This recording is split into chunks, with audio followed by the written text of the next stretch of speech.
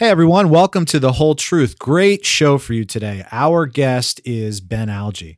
Ben is going to be with us for multiple segments. First, we're going to discuss the Challenger sale, which is one of the most consequential academic studies on selling that has come out in a long time. Ben also hung around for the mailbag. We had a lot of fun there. And finally, we'll conclude, as always, with our Costanza Corner, where we'll answer the question, can you print a house? I have no idea what that means. The views expressed herein are those of the participants and not those of Touchstone Investments. And just a little bit more about Ben's background, because he's going to be a frequent guest with us on the show because he's awesome. He is a sales executive at our shop. He has his MBA from Notre Dame. He's a CFA charter holder. And he's also has experience in business consulting. So he spent many years in an executive leadership program at our parent company. Kurt, I don't know if you know this about Ben and I, and I'm releasing this for the first time in this intro. Do you know that Ben and I had an investment fund together called the Side Alge Fund where we pick stocks? Did you know that? Well, you're still doing your day job, so I'm guessing it wasn't wildly successful. It was a 2 to 4 stock port. Actually, it was really good. We had just finished our CFA program, and we invested. So you're the smartest people in the world. Just geniuses, of course, have to be. 2 to 4 stocks in the portfolio, and it went really well. But here's the problem. Something got in the way. Ben had to buy an engagement ring. Oh. So just destroyed. We would be on the cover of Barron's today. And just a few other points. To learn more about us and listen to past episodes, visit touchstoneinvestments.com/thewholetruth. And we're really starting to get into a flow for releasing episodes. You can expect a new episode from us at least every other Tuesday. And as always, you can reach out to us at thewholetruth@touchstonefunds.com for any reason, including getting added to our distribution list. If you haven't already, please consider subscribing on Spotify, Apple Podcasts, Stitcher, or wherever you get your podcasts. And without further ado, here's our chat about the Challenger sale with Ben Alge.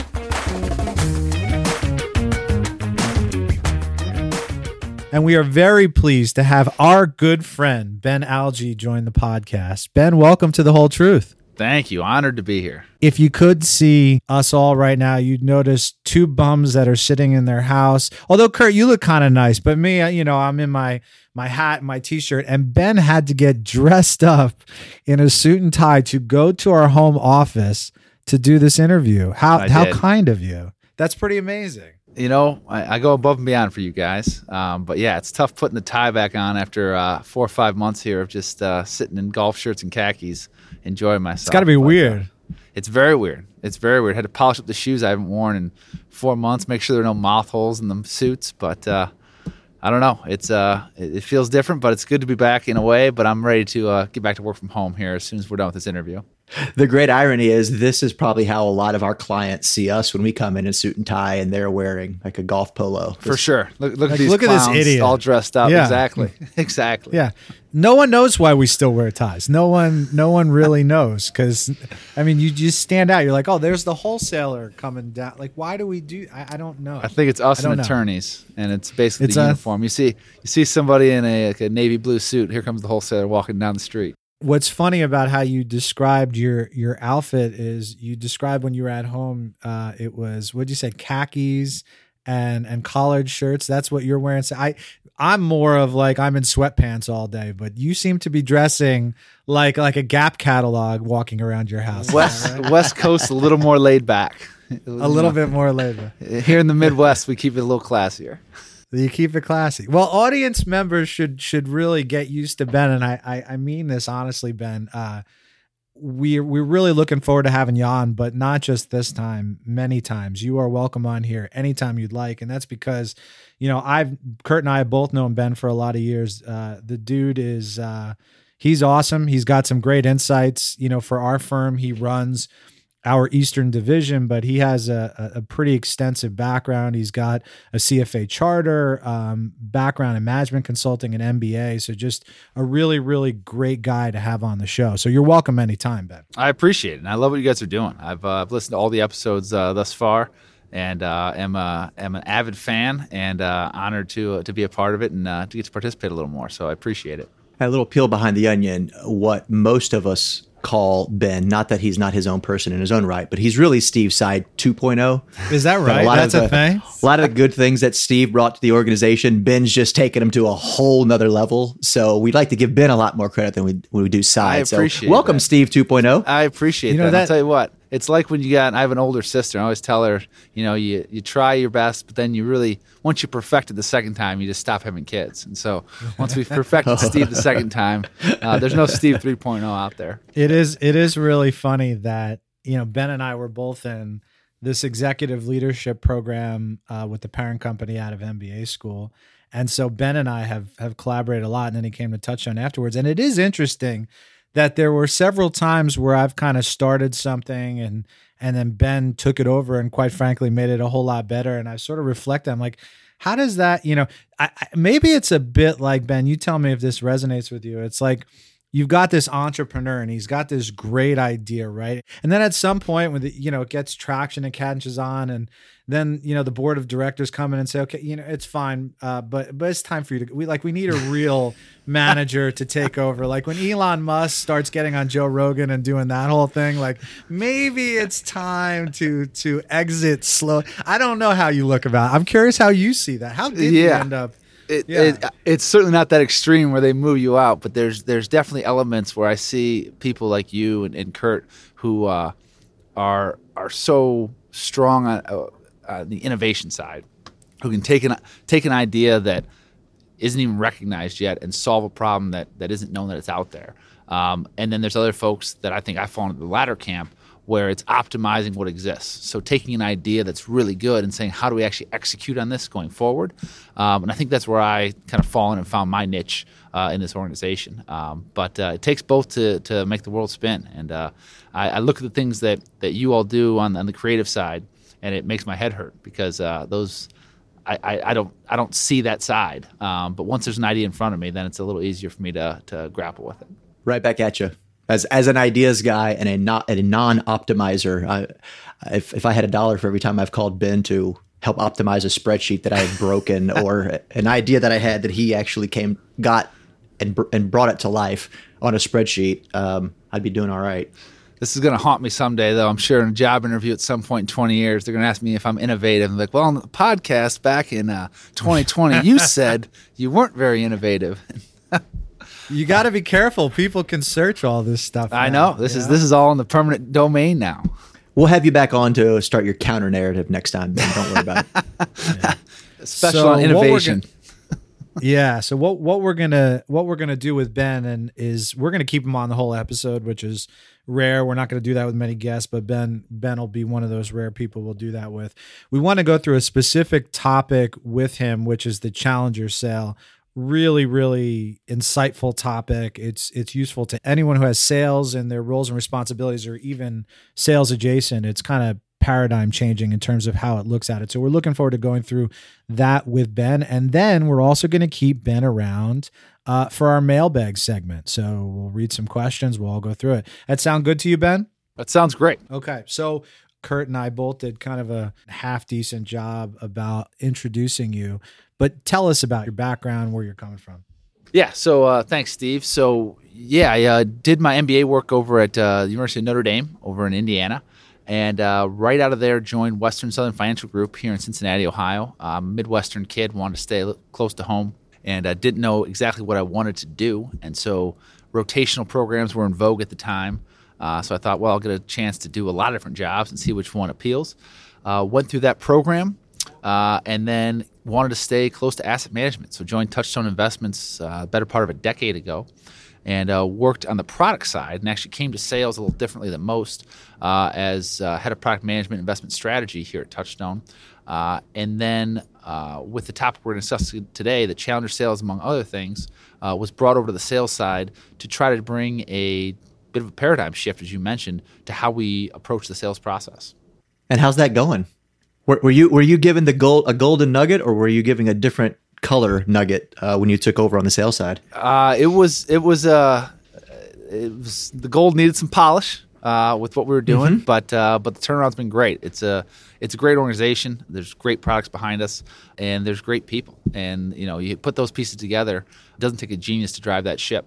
Very modest of you, very modest. So that's good background on you. Let's talk about the background of the Challenger sale. How did this book, how did this paradigm changer, this way of thinking become part of the culture really and the organization at Touchstone?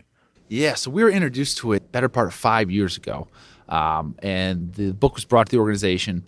And I will say up front, I was very skeptical. And here's the reason why. I love to read books, and maybe that might be an overstep. I love to listen to books. Big audiobook guy. But I really dislike or take a skeptical eye towards books that oversimplify things, like the 7 steps that will make you sell more. If it was that simple, I think everybody would be doing it. And so when I get those kind of books, I prefer to read like a biography of somebody who's successful and determine what made them successful myself and try to implement those things. So when I got a book like the Challenger sale, it was immediate skepticism of, I don't think you're alone with that. I don't think I was either. But it's one of the few books in that genre that really changed my perspective. And so the concept is, the most successful salespeople are those that can identify problems and opportunities that the client isn't already aware of. So instead of going in and being entirely consultative and saying, what do you need me to help you with, or what are the problems you're facing, you can go in and say, here's a problem you didn't know you have, and solve it for them. And that changed the dynamic on a number of different levels and makes the salesperson really take charge of the conversation. Yeah, and one of the challenges that I had with it, not to overuse the word, was that it was so data-driven. And as a sales guy and a more intuitive kind of thinker, I immediately kind of threw up my hands with that. It was like, what are these data nerds going to figure out about sales that salespeople themselves don't actually know? But it's pretty nuanced in how they get into personality types. And so I think that's a great differentiator in the book. What are some of those personality types that they talk to that really kind of turns upside down how we think about salespeople? Yeah. And so if you ask the average salesperson who the best salesperson in their organization is, they'll give you a name and they'll almost always say, because they've got the best relationships. That's why they're the best. And so they go through the relationship builder is the one that kind of sticks out in my mind as the person who can get to know anybody and has a lot of friends in the industry. What they found is that's actually one of the least successful models. And we'll talk about why in just a moment. The others were the problem solver, the hard worker, the lone wolf, all of them pretty self-explanatory about kind of what that individual looks like. Then there was the challenger. And the biggest difference I see between the relationship builder and the challenger is the relationship builder is out there and doing their job to make people happy and build relationships. They don't want to create any tension. They don't want to disrupt the status quo. They want people to like them. The challenger has relationships and has incredible relationships, but they're a result of how they sell, not the purpose of why they're trying to sell. So because as a challenger, they come in and they add value, they bring new ideas and solve problems that the client didn't know existed. That builds a relationship in the back end and leads to a stronger relationship long term. So yeah, so we're getting down the path a little bit in these relationship types, and what we should have said up front is the foundation of the Challenger sale was this study, was a very broad study. So talk a little bit about the study itself and what these people actually did. Yes, they went out and studied top performers across a number of industries. And what they found was that 40% of top sales performers primarily use the challenger style. And so that was the highest. But what I take from that is there's a lot of different ways to do this job successfully. I talk to my wholesalers and say, there's 100 ways to do this job right. There's 1,000 ways to do it wrong. There's 100 ways to do it right. But the most successful was that of the challenger. Only 7% of those top performers were those relationship builders. And so when you see that discrepancy, you've got to ask yourself what's causing that big of a rift and what are challengers doing that the relationship builders aren't that's making them so successful. It's not just what you're selling, it's how you sell. And that was really kind of interesting to me because if you look at, go to a company and you'd say, why do clients buy your product or your service? They'll say, well, it's because our reputation is so wonderful and our pricing is on point and we've got this bell and whistle and these bells. We wear a suit and tie. We wear a suit and tie in the office and look the part like Ben. But But the truth is, all that stuff is table stakes, and that gets you to the dance, so to speak, but that's not what's going to close the sale at all. You're exactly right. And you look at the industry we operate in, selling actively managed mutual funds and SMAs, having a good product is, to your point, table stakes. How many good large cap growth funds are there out there? And so in the absence of some other value add in the client experience, you're left competing just on price. And that's a dangerous place to play. And we're seeing, margin compression both on our side of the business and the financial professional side of the business. It can't always be just get cheaper. And so the Challenger sale allows you to come in and add value to the client experience in a much different way and differentiate yourself as a value add partner as opposed to just a vendor of products. Relationship is the result of, not the cause of, successful selling. So that gets to the point that these relationship builders that we thought are the best salespeople in the world, that's why they're not necessarily the tops, because those deep relationships come from, the sales experience that you're delivering. And think about the impact this should have on how we think about hiring. We look at hiring salespeople, and what's the first thing we ask? Who do you know? Who are your relationships? When all the research now is telling us that's not necessarily the driver. The question should be, how are you building relationships? How do you build those relationships and add value? Yeah. We actually had a conversation with a behavioral psychologist as well, and he said that about the financial professionals that we serve as well, that he sees hiring really changing for that role in the coming years as an analytics, a strong financial background, as someone who's empathetic, an emotional thinker, a problem solver, a complete 180 of the characteristics that historically some of the big shops have looked for when they're hiring. And I don't think that's exactly the case on our side as well. I completely agree. I also like to think that coming from a non-traditional background. That's right. I have to think that. It's all those emotional intelligence pieces that are so hard to teach. I mean, I can teach people how to do the Challenger sale. I can't teach you to have empathy. So it's a lot more difficult, but when you get it right, all the more impactful. What are the characteristics of that person that can be learned that are involved with that approach? Yeah, so three big ones I would point out. One, they're comfortable debating and pushing their client. So they don't have a problem creating that kind of constructive tension that takes place in a meeting. They're comfortable saying, I think you're wrong, in a respectful way, obviously, but having that conversation. They come prepared with a different worldview. So with the Challenger sale, you've got to be exponentially more educated than having a consultative approach. Because you think about what we're talking about and identifying problems that someone doesn't know exist. You're not going to have the same experience as going in and solving a problem they already know of. So an advisor says to me, I don't like EM, and I say, I hate AM too, there's no pushback in there. If they come and say, I don't like EM, and I tell them, well, I think it's the biggest growth opportunity that we're going to see for the next 5 to 10 years, and here's why, I better be able to defend that. So coming with a different worldview that is backed up by some data and evidence. And the last piece, and the one that gets overlooked sometimes, is they've got to understand the client's business and understand it to an extent even more so than the client does sometimes. Because we got to solve the problem that the client has, not the problem we think the client has.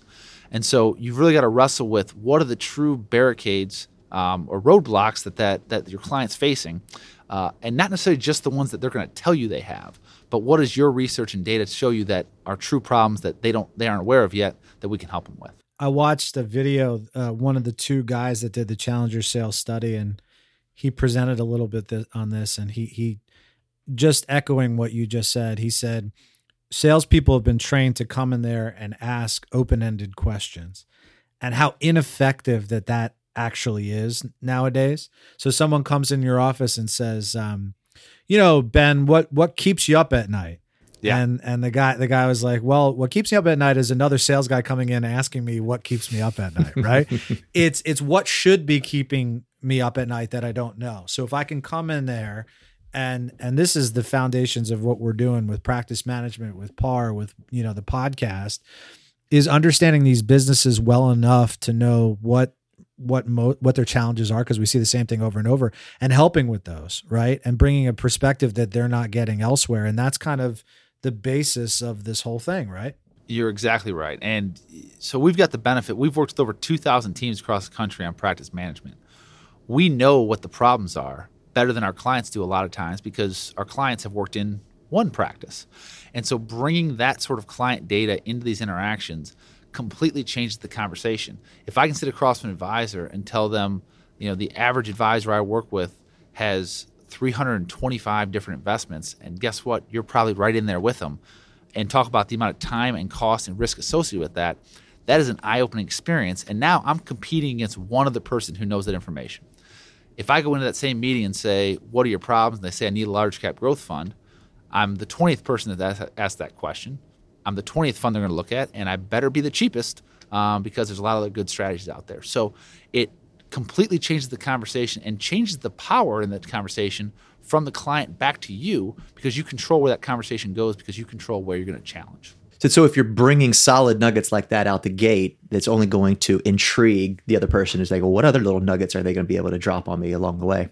You're right. And you better have something else behind that too, because if that's all you got, you're going to fall flat pretty quick. So it takes a deeper level of knowledge. It can be a narrower level of knowledge because you're not asking, where do you want to take this conversation? There aren't 100 responses to that. You're saying, here's what's important. Let me educate you on this. And so it can be narrow and deeper, but it needs to be a deep level of knowledge. You introduced the concept of constructive tension. And I want you to kind of talk about that yet again, because I think that's a really integral part of the Challenger sale. It is. And it's actually one of my favorite concepts in the entire book. And it's I don't know if you've ever had this experience where you know something exists before you have a name for it. And then you learn what it is, and then you look back and say, that's what I was experiencing for all those years. That happened to me with this. It's one of the biggest pitfalls I see with new salespeople, and where you see these relationship builders go, is they hate discomfort. They immediately want to get discomfort out of the meeting. And the problem is tension creates catalyst for change. Without tension, there is no catalyst. Clients don't sit there thinking, I need to be sold something. You need to create that tension. There's a problem that exists in order to create that catalyst for movement. So when we talk about this, the concept of productive tension, we want to highlight an issue. We want to highlight the impact it's going to have, whether it be financially, emotionally, whatever it is on the advisor. And then we want to be quiet and let it sit and let the advisor or the client work out for themselves what the solution needs to be. Because our natural response is oftentimes, we're at the end of a sale and we'll say, when do you think you'll make a decision? And you feel that productive tension. And the younger salesperson says, you don't need to decide today. Just let me know what you think. And that eases the tension. But what you've done is ease the catalyst. And so creating that tension, that a decision needs to be made, that there is discomfort, and letting the client resolve that discomfort is how we create these catalysts. It's easy to see how productive tension could be useful for financial professionals as well. It's the same dynamic, right? You've got a client you're going after. They can have the same level of, where they lack a catalyst to change. Exactly. And it could be the catalyst to change advisors or just the catalyst to have a financial advisor. The same element works. And especially as you go further upstream, the small clients will be amazed that you can cite the S&P 500 returns. But those aren't, the prospective clients we're all trying to go after. We're trying to go after multi-million-dollar clients here. Those are the ones that you've got to come with problems that they aren't aware they have. And it gets back to the concept, and I know you guys have talked about this a lot with practice management, of niche marketing, of knowing the niche you work in better than the people in that niche know themselves, knowing what problems they face, whether it be within their careers, their families, their organizations, all of those different things. If you can bring those elements up and say, you have this problem, how are you going to solve this problem without me? And then just wait.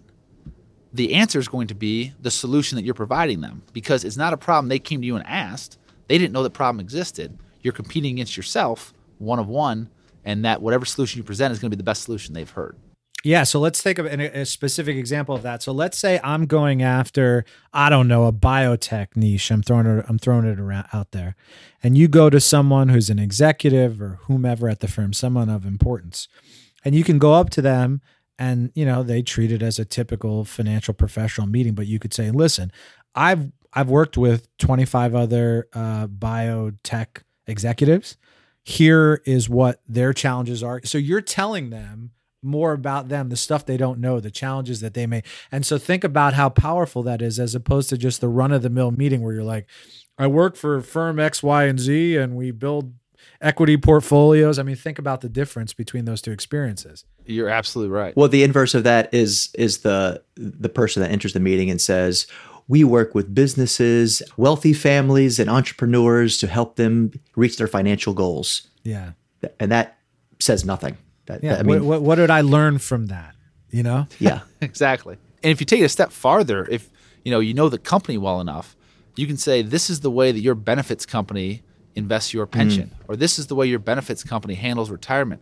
How is your current financial advisor incorporating that into the investment plan they have for you and your long-term financial plan? They aren't. They aren't. I am. I raised that problem for you, created that tension. The solution is you need an advisor who knows this plan inside and out, and that is us, and for whatever reason that may be.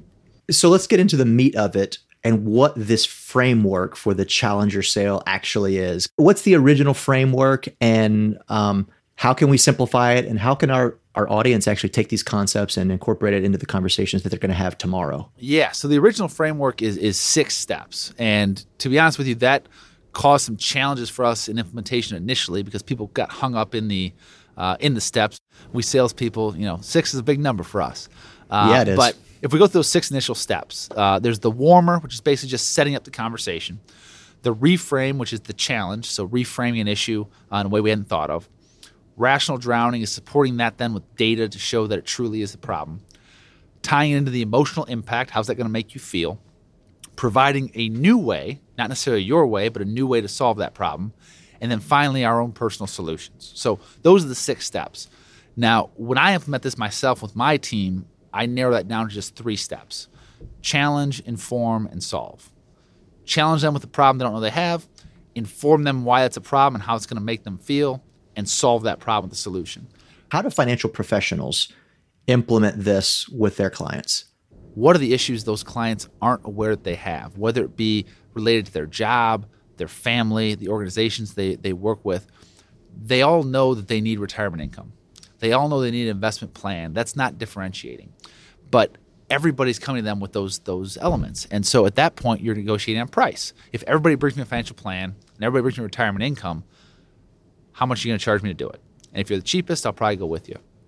If we get away from that and say, I know you need all these things, but based on where you work, you have this problem associated with your retirement. Or based on the structure of your family or the challenges your family has, you have these needs in retirement that you weren't aware of. Now I can educate you on what those needs are, why they're relevant, and let you know what solution solves that, and nobody else is bringing those elements to the table. Now, as I mentioned before, you're competing against, it's one of one. You're no longer one of many competing on price, things like that. You're the only solution to the problem that you've raised, and you've upped your chances of closing that business exponentially. That's great. So let me see if I can sum up on this concept a little bit here. So Challenger Sale is a book that came out that was went through an exhaustive study of different salesperson types. The types of salespeople that we thought were most effective actually were not. And the type that was most effective was called the Challenger. If you're a listener to this podcast, reach out to us at thewholetruth@touchstonefunds.com. We're happy to get you a copy. We're also happy to help you with the technique. There are approaches that you can take that will allow you to be more effective in meetings and in front of clients. Would you add anything else, Ben, in terms of summing up that you want our audience to know about Challenger? Or is that kind of encapsulate what you would say? That encapsulates it. The only piece I would add is that it's a much more fun way to sell. You enable yourself to add value in every interaction because you're coming with a different idea. And it challenges you to keep, bringing fresh ideas to the table. But I enjoy the sales experience a lot more when we do it. Yeah, and we're really happy to help you with it. We spend a lot of time on this. We train on it. So thanks, Ben, for this discussion on the Challenger Sale. We're going to get into the mailbag next. That should be fun. So stick with us. We'll be back with Ben Alge. And welcome back. We're going to jump into the mailbag. But to start us off, I actually want to throw in a question that we get often on the challenger sale. So Ben, this is going to go to you. What about the pitfalls in the process? So it's like anything else. All this sounds good. We want to be more, take this approach because we know it works. We want to be more like a challenger. What are some of the pitfalls that you've seen? Yeah. So the biggest one that I've come across, and the one that we tripped over quite a bit with implementation, was the challenger does not replace your entire meeting. And most specifically, it doesn't replace the need for discovery questions up front to understand what's a client working with or wrestling with today. If you have your challenger concept and you go in right out of the bat and say, great to see you, Mr. and Mrs. Client. Here's a problem you didn't know you have. And they respond, yeah, I solved that last week. You've kind of shot your shot. There still needs to be that lead up and that conversation at a very high level about what they're seeing, what their day-to-day is like. And it's that the warmer, as they call it in the challenger sale, but you have to set up the conversation and ensure that what you're talking about is news to them. Because if you don't, you really take a lot of the wind out of your sales right out of the get-go, and the meeting falls apart pretty quickly. Have you found different personality types struggle more with this, or is this concept that can be taught to just about anyone? I've seen it taught to just about anyone, to be completely honest with you. It's very simple. It's not necessarily easy. So we talk about, there's 3 steps. That's very simple. The piece that's difficult is the emotional intelligence to know, when do I dial this up?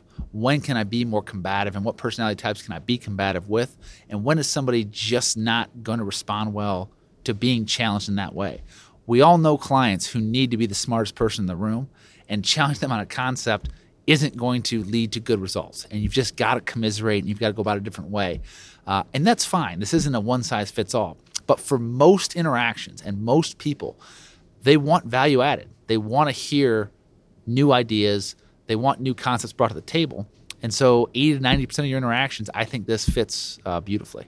And it's like anything else we said earlier, it's a good framework, but at the end of the day, you have to be intuitive enough to realize that if someone's not going to change their mind, if you're not going down a good road, abort the mission and find another path. Exactly. One of the first, when I first started managing, we were rolling this out, and one of my more experienced wholesalers who was more set in his ways, I was traveling with him, and he did exactly what I mentioned, walked into a meeting and says, emerging markets growth is the best growth opportunity of the next 10 years, and if you're not looking at it, you're an idiot.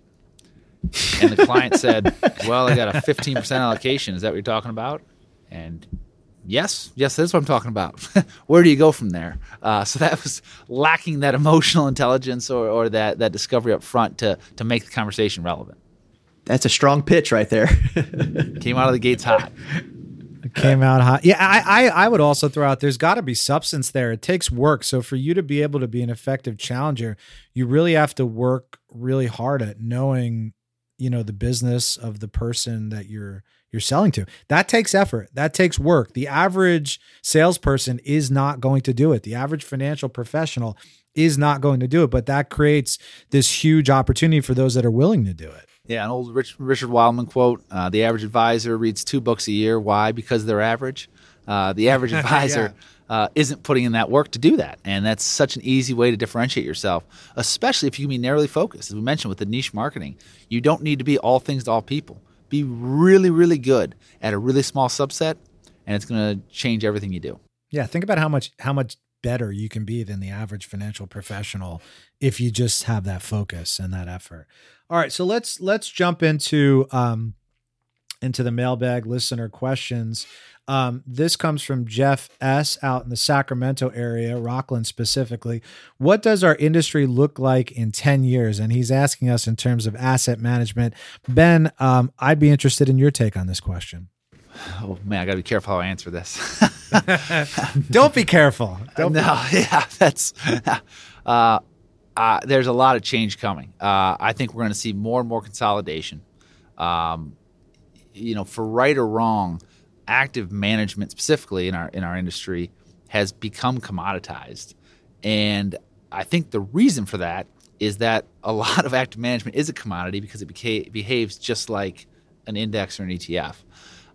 So I truly believe there's a place for passive investing in ETFs. I truly believe there's a place for truly active investing that behaves a lot different than a benchmark.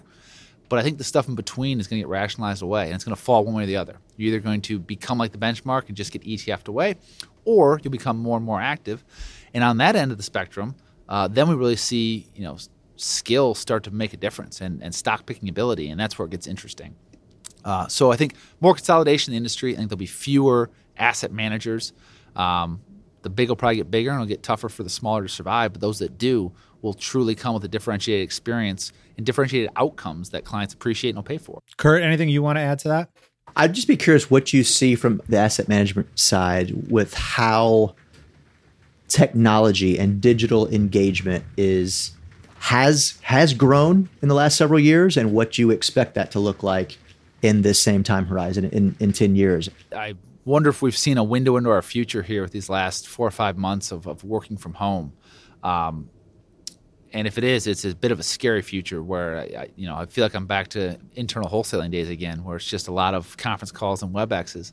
The truth is, I don't think we had moved that direction enough as an industry prior to this, and we've probably gone too far by necessity because of it, and the answer is somewhere in between. But at the end of the day, I firmly believe there was always going to be a place for face-to-face engagement, and that the relationships built in person are inherently deeper than those built in a digital perspective. That said, do I see myself back on a plane traveling 80% of the time ever again? I don't think that's reality. I think there's, we talk about margin compression. Quick way to compress that margin is take my airline miles and cut them in half. And if I can do some of these meetings, via WebEx or Zoom, wherever it is, I think that becomes reality here, not just in future. So definitely moving more digitally. I don't think we ever get to what some of the doomsday sayers are saying of, all wholesaling is going to be now in this hybrid format. There's still a need for people to be there, be on the ground. But I think you see larger territories for people in our roles because we can have a larger reach with digital engagement. I'm fairly active on various social media platforms, and to see like big name shops with tweets or LinkedIn posts, and they get little to no engagement. I'm curious, first of all, why is that? Is the content that they're putting out absolute garbage, or has people's consumption habits not caught up with those platforms? I think that'll be really interesting to see, because in some cases, a 60-second update from a portfolio manager on a video is in a lot of cases a lot more efficient than wholesalers running around, but behavior hasn't caught up to the technology. Yeah, and I think we tend to be a slow-moving industry. If you look at how most of our industry has approached social media, it's been take what we do not in social media and put it on social media. So here at Twitter, here's a white paper we wrote about South American equities. That's 10 pages long. And nobody goes to Twitter for a 10-page white paper on South American equities. But to your point, if we turn it on its head and say, why are people on these different platforms? What are they trying to consume? And rework the knowledge that we have, I think it's absolutely a valuable outlet. It's just getting the industry to look at it differently. And then there's always the compliance hurdles that slow us down a little bit as well. But in 10 years, I think you're going to get left behind if we ignore that. These are all going to be platforms that people are going to gravitate to more and more as younger folks that are technology natives run more money, whether it's on the financial professional side or the asset management side. So you have to swim in those waters, but I'm just curious the ripples that will be created in those waters for the foreseeable future. They always talk about the 3 Ps and the 3 ways you can add value, whether it be on a personal side, a product side, or a practice side. The ability to just rely on any one of those, I think, is being brushed away.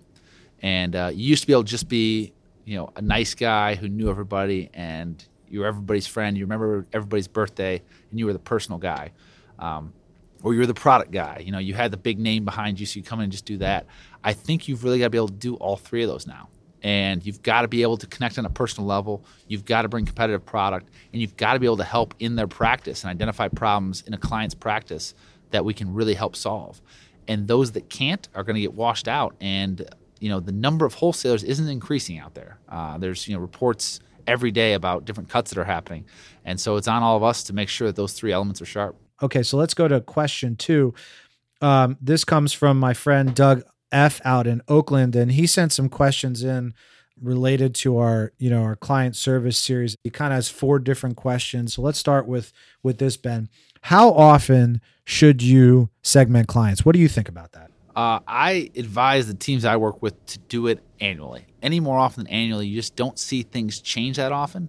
And if your segmentation is leading to changes in client service, changing a client service model more than annually is pretty disruptive to the relationship. And so my response there would be on an annual basis, you should at least review it, if not make changes at that point. That's exactly what I would say. Kurt, agree with that, or anything you'd add there? Yeah, especially when you think about if you make changes to the segmentation, how you're changing the service model, it's disruptive to the business, not just the relationships, but the daily business. For sure. That's, I think, plenty. Yeah, Doug does it every 2 years, but I think, the 1 to 2 year time frame, I think that's about right. Should everyone on the team get a vote? I'm going to not pass this along to you, Ben, and answer it for and just say absolutely. We talked in that episode about scoring clients on, relationship as being a key part of that. And a lot of times it's the sales assistants that can help with that relationship score. Is that kind of your guys' thoughts on that as well? For sure. I mean, there's at the end of the day, if you can build consensus, all the better. Now, somebody has to be king or queen and have the final say. But the most plugged in people within any sort of advisory team are the assistants. They're the ones who interact on a day-to-day basis. We do an exercise a lot of times where we'll ask the team members and the assistants all to write their top 3 and bottom 3 clients for the practice. And I'm yet to see them align. Because what the assistants see is how they treat them, how efficient they are, if they respond. What the advisors typically see is the assets and revenue. And so you've got to bring in that qualitative side, and that's what the assistants know best. So I think that's a fairly obvious yes. Everyone should get a vote, but should all votes be weighted equally? Let's say financial professional thinks that the relationship score is top of the top. And then you talk to the sales assistant and it's the complete opposite and they feel exact opposite. How do you think about that?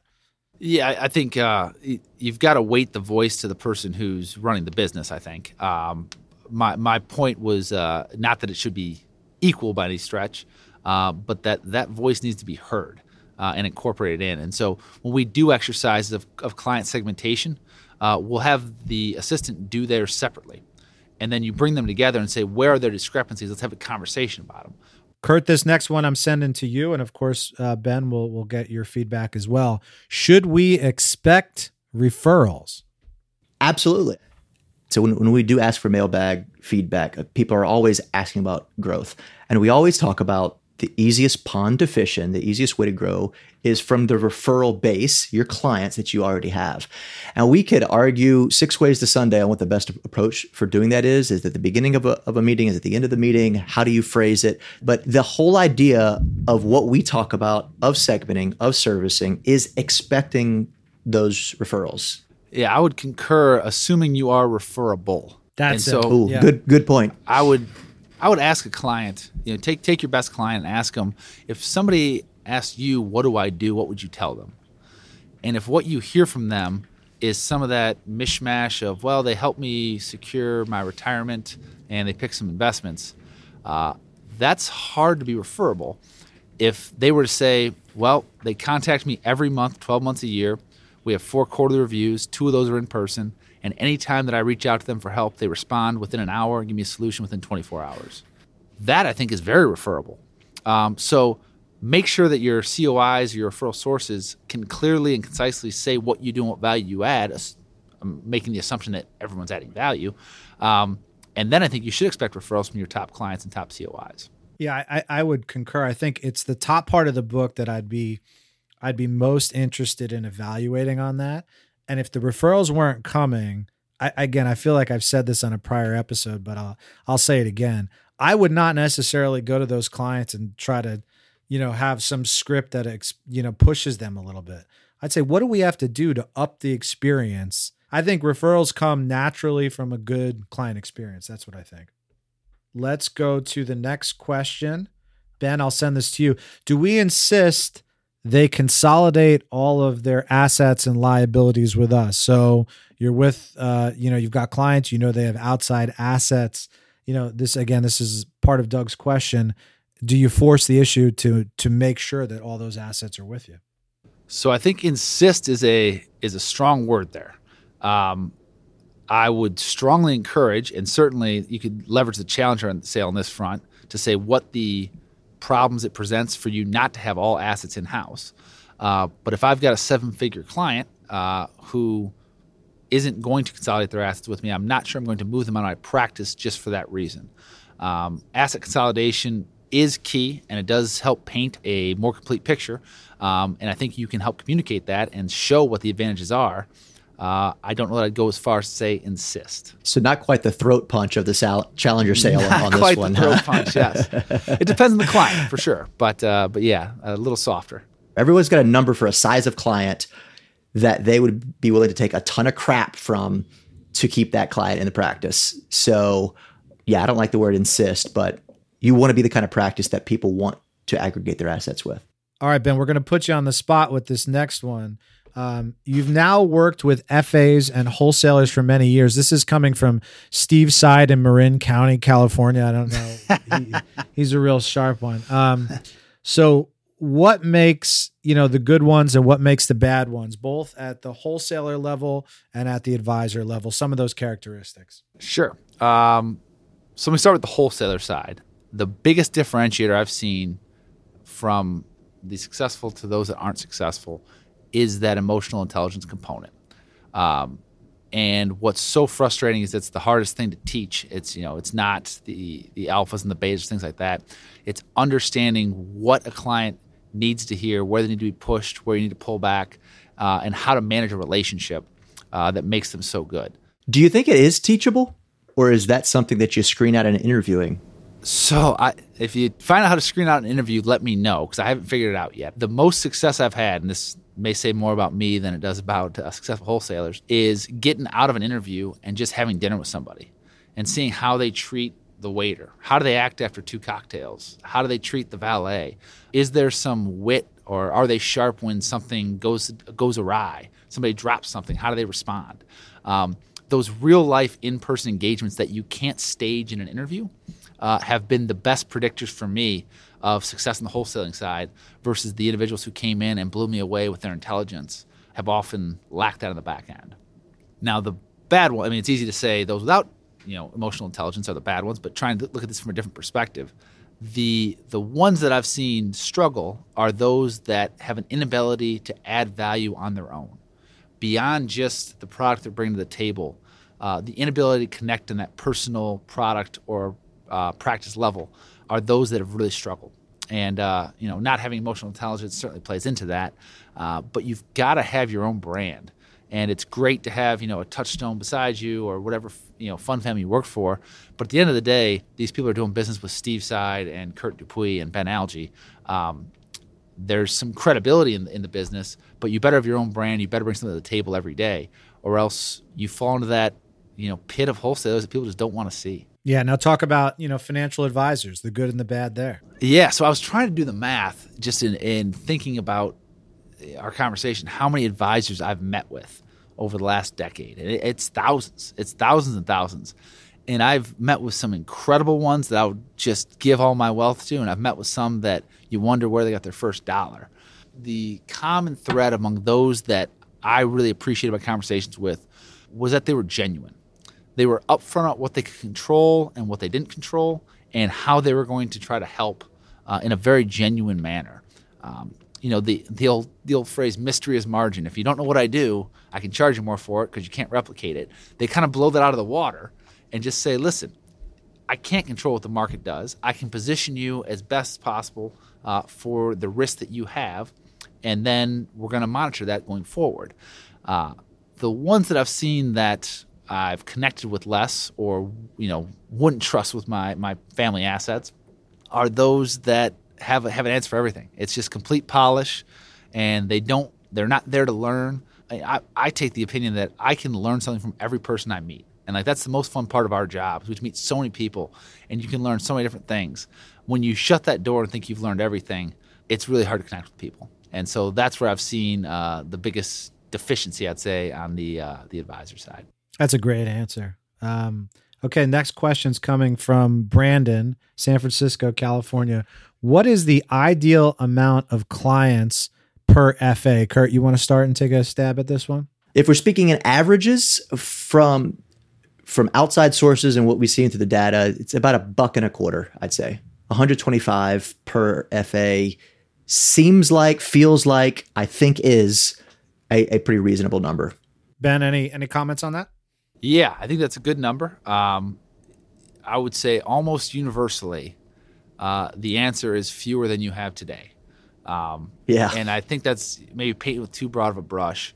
But when we work with teams around the country, there's so much time spent on the bottom end of the book. And if you think about, for a typical client service model, your C-level clients are going to require about 3 hours of proactive client service a year, and your A clients are going to require 11 hours.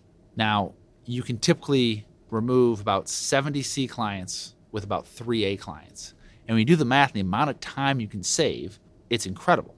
And the discrepancy is incredible. So we've all seen practices where these are the people that started with me and they've been with me through my entire business. And I can't move out of the practice. I get it. But if you're looking to grow, shrinking is typically the fastest way to grow in our business. Yeah, I've seen just a couple of other points. I've seen some financial professionals who really could handle larger books well. They are very, very rare. But they happen. I've seen dynamo type financial professionals, one that listens to this show in particular, that can do 300 clients and it's her lifestyle and she's a dynamo. But the average financial professional, that's not going to work for. So I think the number that they described is right. It's probably 1 to 150. The other thing I would say is it depends on how your support staff and team are structured. If you have a team structure that allows you to be what I would call a briefcase financial professional, where the only thing that you do is meet with prospects and meet with clients, and every other part of your operation is handled with the right support staff. If you got to that point, you could be at the upper end of that range. On the flip side, if you're on your own and you have limited support staff, then you're at the lower end of that range. And I think even 80 to 100 is probably not unreasonable. But, I think the importance in this business of client experience cannot be overstated. Ben, let's say the financial professional who's listening to this is agreeing, yeah, I probably have too many relationships. I'm a sole practitioner with 350. What would you suggest? What steps would you suggest that they take to start to think through some of that? Yeah, so you got to start with segmentation. Take a look at the practice, not just on an assets and revenue perspective, but look at it qualitatively and score those clients out. Do you enjoy working with them? Are they a referral source? Is there potential upside or liquidity event coming up in the future? And get a sense of who really are your A, B, and C clients. And then determine how much time those take. And what you're going to find is you've got a deficit of clients. At that level, unless you have 250 clients in firm discretionary accounts that are just being run on their own and you're only servicing 50, I can assure you there's things falling through the cracks. So you segment them out. You determine what you want your client service model to be and what you want your brand to be. Because your brand is about as good as the lowest level client service that you're providing. And then you apply those two together, and from there you end up with an amount of time you can spend on this. Typically it's more than there is available in the year, and so then you got to make decisions. Do I reduce my client service or do I reduce the number of clients? And I think it's more often than not the better answer is reduce the number of clients. Yeah, or add capacity. You don't get a partner. Yep. Or a very good assistant, to your earlier point. If you've got a dynamo of a CSA, it can add a tremendous amount of capacity. Awesome. Well, Ben, we're going to close up here, but it was a delight to have you on, my friend. Thank you for getting dressed up in the suit and the tie and going into our offices and joining us on this. I appreciate it. Nothing but the best for the best. I really appreciate you guys having me on and all the work you guys are doing. So you guys all know out there, you can reach out to us at thewholetruth@touchstonefunds.com. But Ben, share your email address for folks that want to get in touch with you. Yes, you can reach me at benjamin.alge, ALGE, @touchstonefunds.com. All right. Well, thanks to our friend Ben Alge. Costanza Corner is next. Stick with us.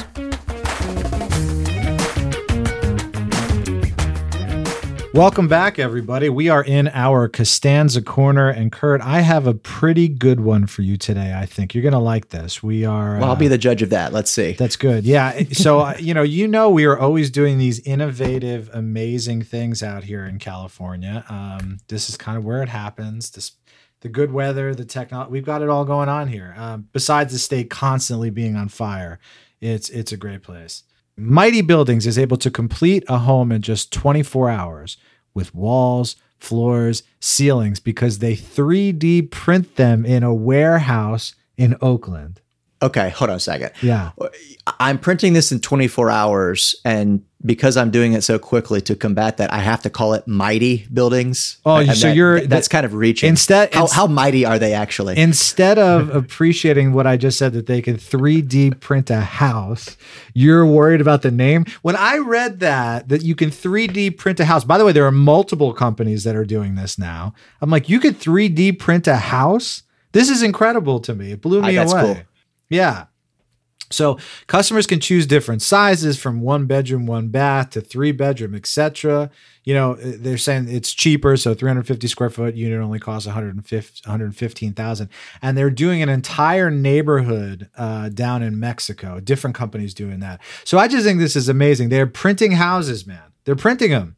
So I have a couple of thoughts here. First of all, growing up in South Louisiana, I would be very curious of the hurricane status of said houses as the true test for how mighty a house is. But secondly, I've actually talked about this with buddies of like buying one big property, like by a lake, and then everyone having their own little tiny house. This could be a great solution. You're going to start your own little, what are those, communes? I'm going to have a lake house commune. Wow. That would be good. I'm having my own mighty house by a lake. That's how I'll know I've arrived. If you were planning on asking me, just wait for another 10 years when I'm burned out, I'm being in corporate and all that stuff. I might join your commune. Like, I have that inner hippie in me, Kurt. I want you to know that. It's there. We'll be open to your application. Okay, good. Barring a background study. So thanks everyone for listening. We'll see you next time. You can find The Whole Truth and subscribe for free on Apple Podcasts, Spotify, or your favorite podcast app. We'd love it if you took the time to rate and review the show on Apple Podcasts. It helps others find the show. And for more episodes of The Whole Truth, go to www.touchstoneinvestments.com/thewholetruth. That's touchstoneinvestments.com/thewholetruth. All one word. Please note that this content was created as of the specific date indicated and reflects views as of that date. It will be kept solely for historical purposes, and opinions may change without notice in reacting to shifting economic, market, business, and other conditions. Touchstone funds are distributed by Touchstone Securities Incorporated, a registered broker-dealer and member FINRA and SIPC.